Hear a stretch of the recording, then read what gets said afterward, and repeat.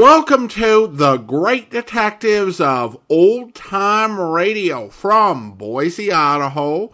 This is your host, Adam Graham. If you have a comment, email it to me, box13@greatdetectives.net. Follow us on Twitter at Radio Detectives, and check us out on Instagram, instagram.com/Great Detectives. If you are enjoying this podcast, please follow us using your favorite podcast software. Well, today is our 4,200th episode special, and today we're bringing you an episode of Stars in the Air. During the last season of Screen Guild Theater, the series was effectively cut into 3 different programs adapting films to radio. You had a series called Screen Guild Theater.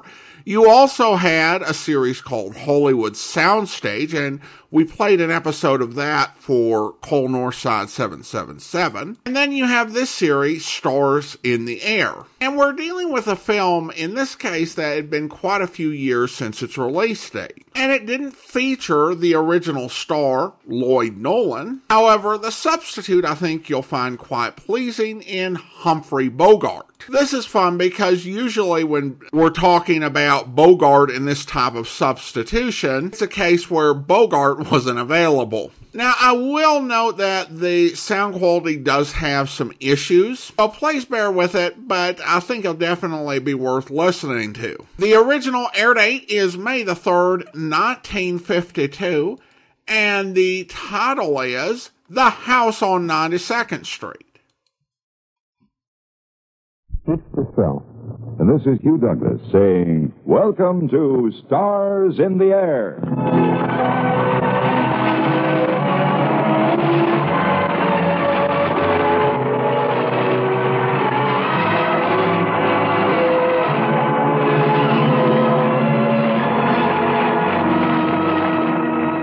Good evening, ladies and gentlemen, and welcome again to another 30 minutes of transcribed adventure. A most extraordinary story tonight. One that would be hard to believe if it weren't documented by fact. Stars in the Air is proud to bring you 20th Century Fox Studios' great box office hit, The House on 92nd Street, starring Keith Russell in the role of Bill, and this year's Academy Award winner, Humphrey Bogart, as Inspector Briggs.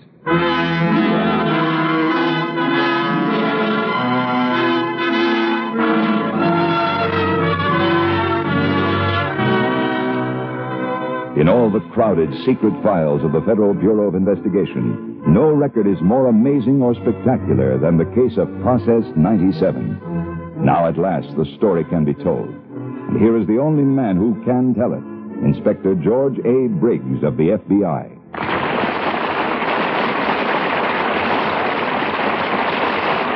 The case of Process 97 began for us in the FBI on the 13th of May, 1941. And strangely enough, it began with an accident. Look out! An accident and one other thing. A pair of pointed patent leather shoes.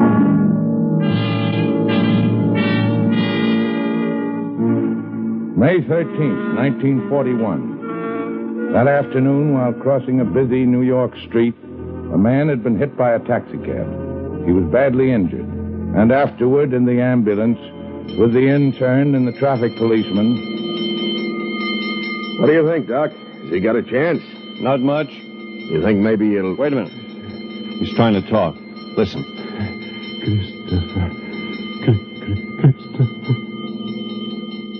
Hey, Joe, slow down. He's through.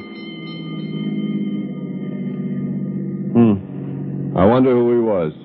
Well, there might be some identification on him. Yeah, here's something. Spanish passport. Francisco Alvarez. Notebook, too. Say, Doc, this stuff is all in German. Let's see. Stuff about ships, I think. And Brandkerngeschoss. That means incendiary bullet. It does? Hey, what kind of stuff is that for a guy to be carrying around? with a war on. Yeah. Does seem something funny about it. I'll say. I'm going to turn this stuff over to the FBI.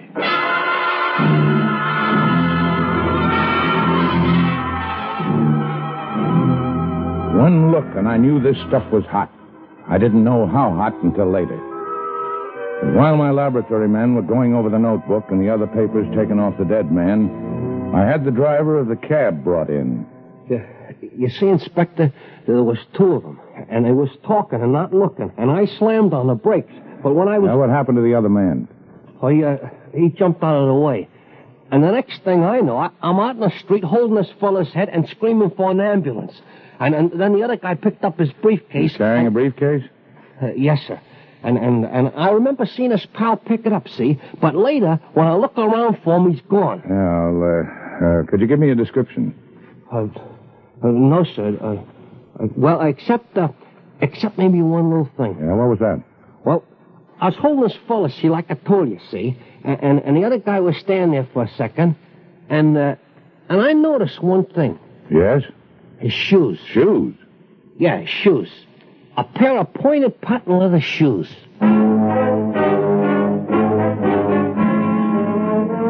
That stuff's come through the lab, Mr. Briggs. Get anything? The Spanish letter had a German message written in between the lines, in visible ink, in code. Cryptanalysis seen it? Yes, sir. They've broken it down. It says, Herr Christoph, werd dich auf Prozess 97 konzentrieren.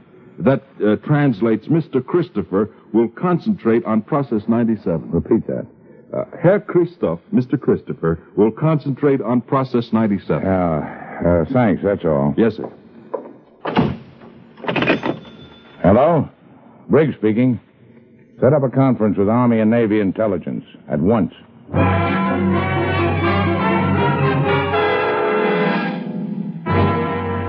Mr. Christopher will concentrate on... This is impossible, Mr. Briggs. No one knows that Process 97 even exists. I'm afraid the Germans know. How much they know, General, is something we'll have to find out. You've got to work fast. I understand. I'm not so sure you do, Mr. Briggs. Perhaps I should tell you, Process 97 is not just another weapon, not just a new explosive. Its properties, the scientific principles involved, may someday revolutionize life on this planet. Its military application is so devastating that I hope we will never be forced to use it. But until the process is perfected, it must be kept an absolute secret. And for that, we look to the FBI. We'll do our best, sir. Have you any other information? Well, not at this time. And there must be some lead. Who is this Mr. Christopher? I wish I knew. I was in a blind alley, and I knew it. But as it happened, at almost that very moment, across the sea in Hamburg, Germany... You will sail for New York tomorrow, Herr Dietrich, by way of Lisbon. I'm ready, Herr Strassen. I have your papers here. Draft card, driver's license, army discharge, social security. No one could tell them from originals. Pretty neat. These are your credentials, and here are the messages. Microfilm. They will fit into the back of your watch. Okay. Your mission is vital.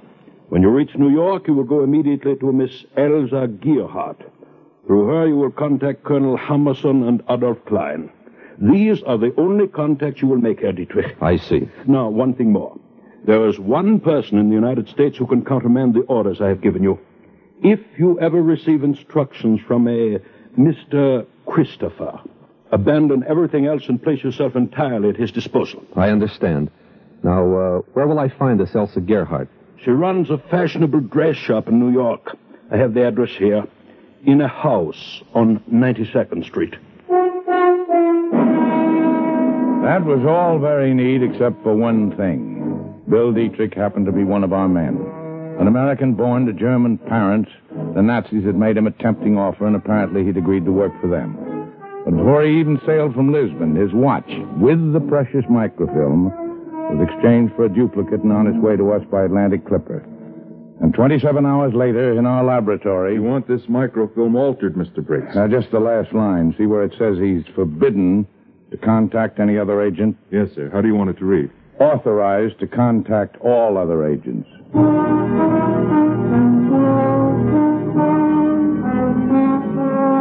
I smuggled Bill's watch back to him myself as he was coming through customs. And as it turned out, that wasn't any too soon.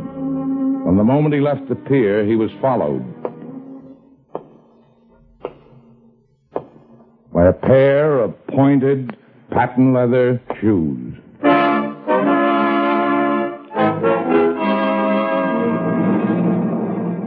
Elsa, you're sure these are his credentials? Microfilm, like all the others, Max. I don't like it. All the rest of us are forbidden to contact other agents. Why should he have so much authority? Why not ask him? I'll call him in. Ah. All right, Mr. Dietrich.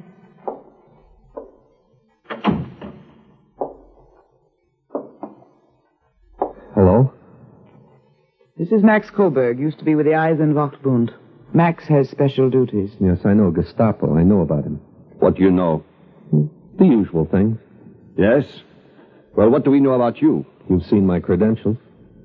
Perhaps you'd like to tell us more. Where did you come from? Germany. Where in Germany? Hamburg, 26 Klockstockstrasse. Who sent you? Colonel Felix Strassen. When did you leave? 3 weeks ago. When did you arrive? Look, why do I have to answer all these questions? I showed you my credentials. Maybe you don't want to tell us when you got here.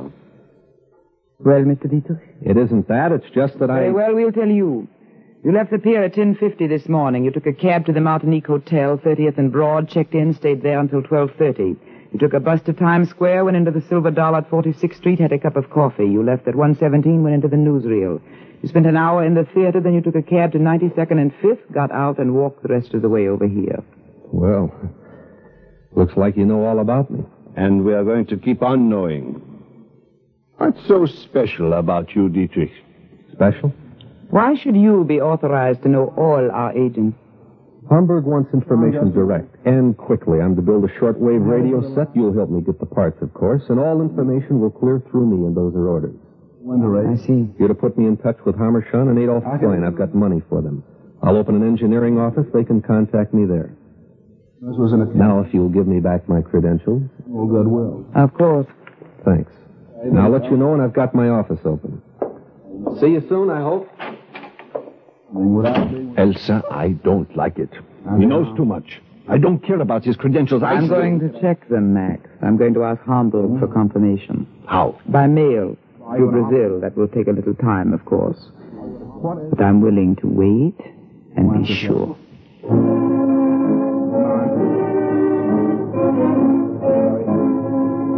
That was the summer of 1941. Bill set up his office right away, a blind for the Nazis, a better blind for us.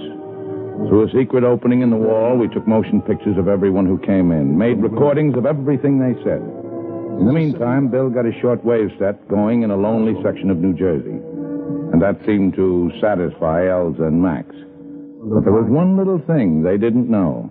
Well, I've substituted parts for the ones they brought me. The way the set is built now, I can only set about 100 miles. Well, that's enough to reach our long-range station. We'll pick up whatever messages you send, take out what we think is dangerous, and send the rest on through to Hamburg. And we'll pick up their answers and relay the unimportant stuff to you. What are you grinning at, Bill? It's quite a gag.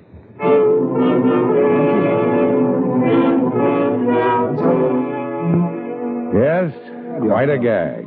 And it worked. That's how we operated for months, getting our information straight from Berlin. And all the time, Bill was widening his contacts. New people coming to his office constantly to be photographed and recorded. We were building up quite a special file. But still no hint about Process 97. Still no clue to Mr. Christopher.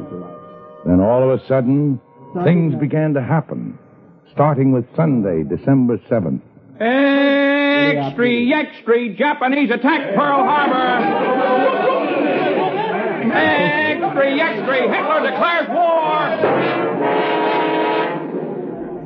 The FBI was prepared. We were ready to act. Your name is Hans Mueller? Yes? You're under arrest. Karl Schlosser? Yes? You're wanted by the FBI. Charles Ludwig Pagel? Yes. The FBI wants to talk to you. Come along.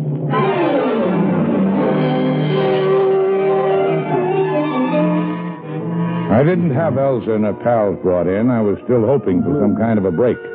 And as it happens, it came that night. You want to see me, Elsa? I found your message at my hotel. Why did you take so long, Dietrich? Where have you been? Over at the Radio Shack. What's up? The war. At last. Now we will begin to teach these fools. Remember, please. I have an envelope here with some papers in it. You must get it to Hamburg as fast as you can make the transmission. All right, what is it? The most important job we have ever undertaken. If we hadn't done anything else in all the years we've been working here, the information in this envelope would be more than worth it. Now, Dietrich, it's up to you. Don't worry, I'll get it through. Cigarette? I don't smoke. My mistake. All right, let's have a look at those papers. You're to have them back here tomorrow night. Yeah, that's a tough order. I've got to put them all in code. That takes time. Orders are not to be questioned. Why can't I just burn them after I've finished? Radio messages are often garbled. The starter will also be sent by mail. The order comes from Mr. Christopher. Christopher? The envelope was delivered less than 30 minutes ago. I can't impress on you how urgent it is. You don't have to, Elsa. I think I can guess.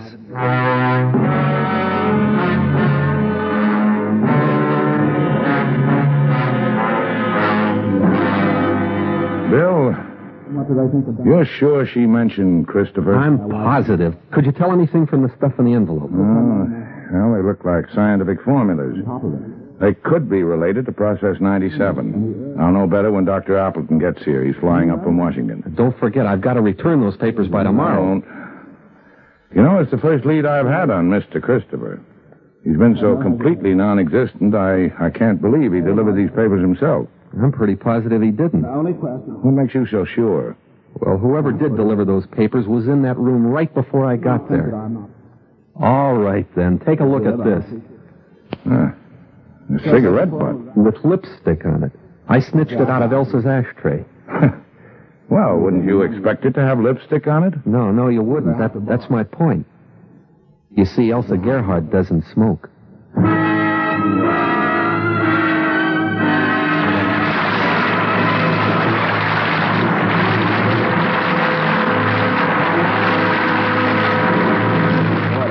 Betty...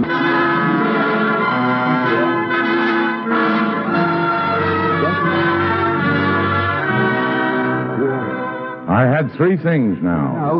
The papers Bill had just brought to me, the cigarette butt with the lipstick on it, and still, in the back of my mind, that pair of pointed patent leather shoes. Dr. Appleton arrived from Washington within the hour. For a long time, he studied the papers I handed him. When he looked up, his face was white with shock. Mr. Briggs, there's no doubt about it. These papers contain data on Process 97. Accurate? Appallingly. These are details of experiments we made barely 2 days ago. We had to work pretty fast. Dr. Appleton stayed with us most of that night, changing some of the figures, just enough to throw the Germans off the track. Then we retyped the whole thing with the same kind of machine that had been used originally, and Bill transmitted it and took the envelope back to Elsa. Dr. Appleton was completely upset. I don't understand it, Mr. Briggs. Most of the workers and technicians never leave the central laboratory area. We have our own laundry, movies, library, even a drugstore and a soda fountain. But some workers do leave? A few, but they undergo the most meticulous examination through a fluoroscope. I even have to go through it myself. Why, these clothes I'm wearing were handed to me by an armed guard. And still, those doubters got out. Mr. Briggs, do you have any hope of finding the man who's behind all this? We'll find him. Hello? Briggs talking. I want motion pictures made of every person who leaves the central laboratory of Process 97. Yeah, that's right. And one thing more. Be sure they don't know they're being photographed.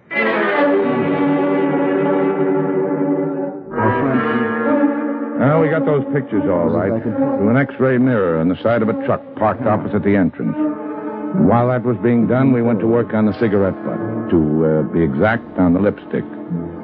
Our test showed it to be a certain brand made up specially for 98 different beauty parlors. All employees and clients of those beauty parlors were checked until the search narrowed down to one particular woman. A woman known to be a Nazi agent. Mr. Briggs, about that Louise Vodya. Hey, you got anything? Yes, sir. We've been taking motion pictures of everybody who came to see her. And? We've checked them against the pictures we got over at Process 97. One of those workers is a friend of Louise Vodya. Who? His name is Roper. We have a picture of him going into her house. You got anything else? Yes, sir. We made a search while she was out. The typewriter checks. It's the one on which those formulas were written. Well, that much adds up. The lipstick girl delivered the data to Elsa. Roper smuggled it out to her. We still don't know how. We've got to find out how. We won't bring him in until we do.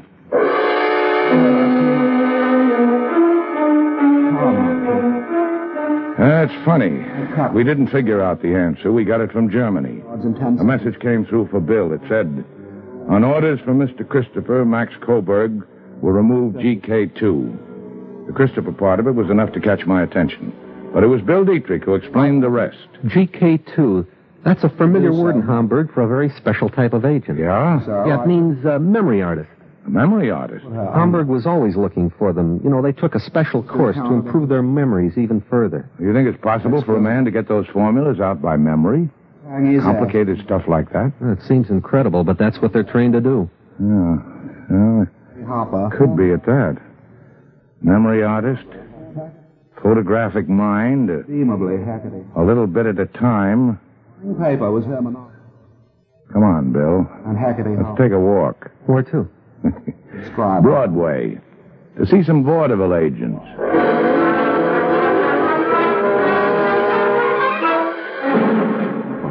Yeah, I used to book that act, mister. A fellow named Roper. That's his picture you got. Vaudeville, banquets, special parties. Demonstrates amazing feats of memory. That don't mean nothing. They always write their own billing. Hey, what kind of feats? What was the angle? People would call out things from the audience. They ask for stuff from highbrow books. Sometimes he kept 14 games of chess going at the same time. Lousy game. But 14 games at the same time. That would mean a remarkable memory. What's the difference? It ain't box office. I'll take this picture along. You'll get it back. Don't bother, mister. The act is out of date. We're ready to move now. We brought the girl in and picked Roper up, too. It wasn't any job to break them down. We had too much evidence. But the one thing I wanted, I still couldn't get. I tell you, I don't know, Mr. Christopher. I never seen him. All right, Roper. And how did you deliver the formulas? I left them at Lang's bookshop on 59th Street. I put them in a book called Spencer's First Principles. Those were my instructions. When did you make your last delivery? This morning on my way to work. And what was it you delivered? And if there was... Come on, what was it? The latest data. Our final experiments. Come along, Roper. You're under arrest. That meant more secret motion picture work on Lang's bookshop. Every person who came in or out. And finally, we had a clue. I think we've got something, Mr. Briggs. We got a shot of this man coming out of Lang's bookshop. And we've got the same man on another reel. Yeah, which one? Some stuff we shot last week. He was going into the house on 92nd Street. Did you question Lang? Yes, sir. He admits it's the fellow who picked up the formulas, but he swears he doesn't know who he is. Shall we bring in Elsa Gerhardt now? No. No, let's bring in Mr. Christopher.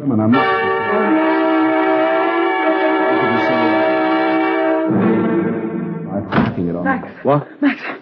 What's the matter, Elsa? The courier just brought a letter by way of Italy and Brazil. A confirmation on those credentials. Look, see what it says. He is forbidden to contact any other... Elsa, it says forbidden. Yes, quite different from the credentials he showed us. Where is he now? At the radio shack. Go out and get him, Max. I want to talk to him. Hello. Hello, that you, Mr. Briggs? Yes, sir, this is Julius. Yes, sir, fella just come and took Mr. Bill away. No, sir, nobody didn't pay no attention to me. I was fixing the fence near the radio shack. Yes, sir, I got a feeling you better hurry.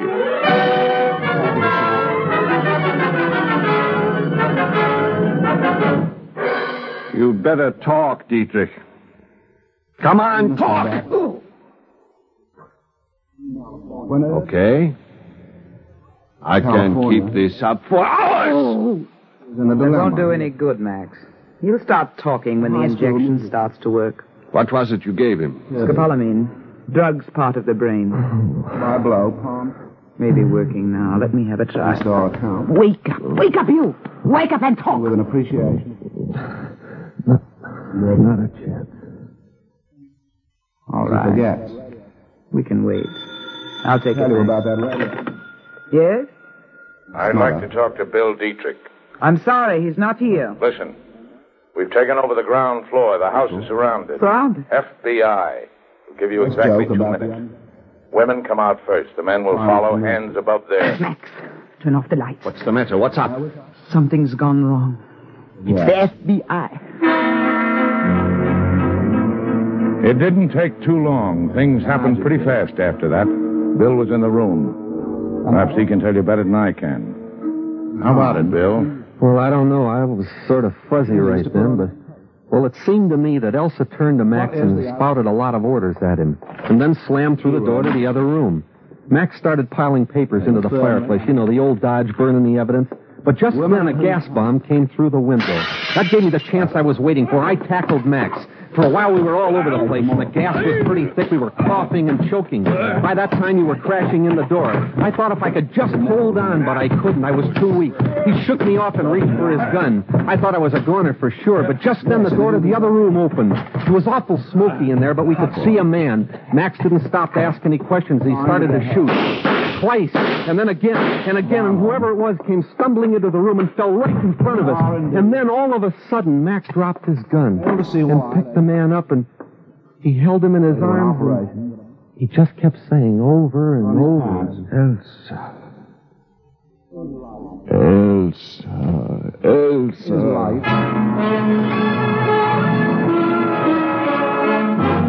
Well, I guess that's just about all, Mr. Briggs. The next second, you and your men were in the room, and Max was going out with his hands above his head. And you were looking down at Elsa and telling the others that... I guess Process 97 is safe for a while. There's your Mr. Christopher. Christopher? That's Elsa Gerhardt, isn't it? Sure. You must have made a quick change. You'll find her clothes in the other room, Bill. Yes, but you said it was Christopher. Don't you see what I see? Huh? Frustration. Look, a pair of pointed patent leather shoes.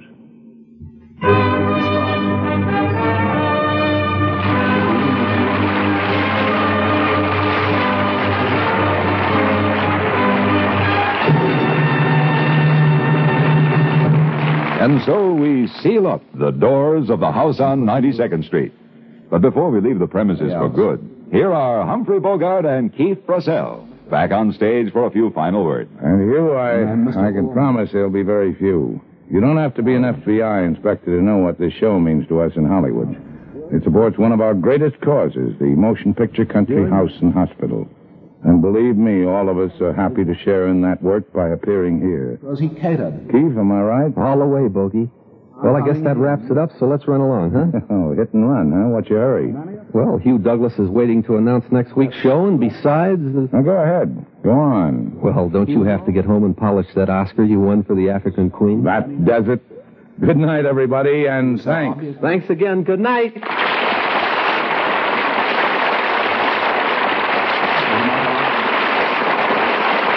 Next week, a famous Academy Award-winning picture and 2 terrific performances.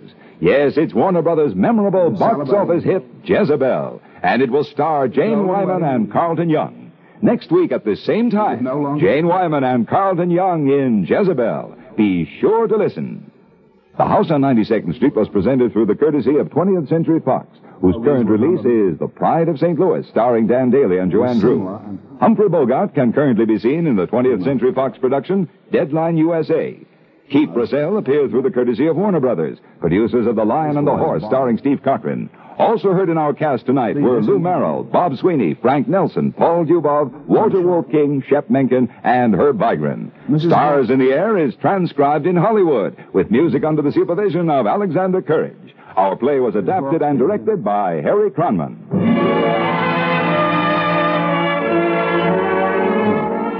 Don't forget, drama fans, every Saturday in the daytime on most of these same stations, you're invited to enjoy Theater of Today, Stars Over Hollywood, Grand Central Station, and City Hospital. 4 outstanding dramatic programs with Broadway and Hollywood stars in the leading roles, with stories specially written for your entertainment. Listen in this Saturday and every Saturday in the daytime hours for Theater of Today, Stars Over Hollywood, Grand Central Station, and City Hospital. On CBS Radio, of course. This is Hugh Douglas speaking.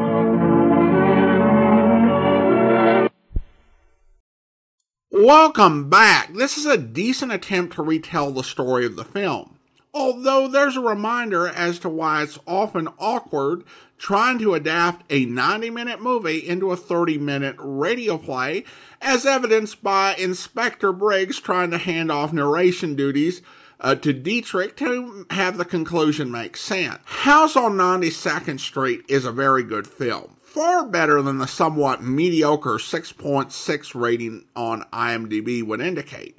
It's a fascinating semi-documentary film with a really solid cast. It also features a few great features such as real FBI footage of Nazi agents entering the surveilled German embassy before Pearl Harbor. Obviously, not something you can bring to radio. It's also got some great suspenseful moments and some really good procedural cues. And getting a chance to see how the FBI operated during the war, and there are even some real-life FBI agents who appear in small roles. In terms of stakes, the film kind of goes the extra mile by making Process 97 a key part of the atomic bomb. This idea is absent here, which may reflect growing anxiety about the atom bomb in 1952, as opposed to October 1945, when the film was released right after the war ended. The radio play is fun for featuring Bogart and doing a decent job of capturing the skeleton of a truly remarkable underrated film.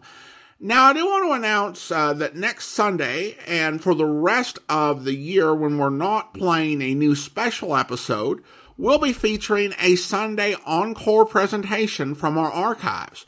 We do anticipate that 3 new specials will be released before the end of the year, including a Thanksgiving special and our 4,250th episode special. Plus, we will have one other special during this quarter that is based on a holiday that is not celebrated in the United States. And I'll just leave that as a mystery for you amateur detectives in the audience to solve. Now it's time to thank our Patreon supporter of the day. And I want to go ahead and thank Maggie. Maggie has been one of our Patreon supporters since January 2018, currently supporting the program at the Seamus level of $4 or more per month.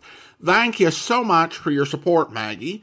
And that will do it for today. If you're enjoying this podcast, please follow us using your favorite podcast software. We'll be back next Sunday with our first Sunday encore. But join us back here tomorrow for Sam Spade, where... Ever since he moved into that ark of a house, he's been throwing parties. They're a cross between the last days of Pompeii and a Polish wedding. He invites hundreds of guests, everybody who is anybody. Disgusting. But it seems legal so far. He's been there 4 months throwing parties, inviting everybody in the phone book. Everybody but me. Well, maybe he just doesn't like you. What are you talking about? I'm one of the best-liked guys in the peninsula. Everybody likes me, little kids, cops, the guys at the country club. I never had an enemy in the world. Besides, I got Virginia. Oh, who's she? My wife. Oh. One of the sweetest little girls that ever came down the pike. Well, my apology. She was a bald one. Oh. The year I married her, she was the social catch of the year among the women. Really? Yeah. So was I among the men. Well, look, I got to tell you some more. A month ago, one of my company warehouses burned down. Somebody slipped up and the fire insurance hadn't been renewed. I lost $350,000. Mm-hmm. Guess who had lunch with my insurance man a week before the fire? Monte Cristo. You got it. I hope you'll be with us then. In the meantime, do send your comments to box13@greatdetectives.net. Follow us on Twitter at Radio Detectives and check us out on Instagram, instagram.com/Great Detectives. From Boise, Idaho, this is your host, Adam Graham, signing off.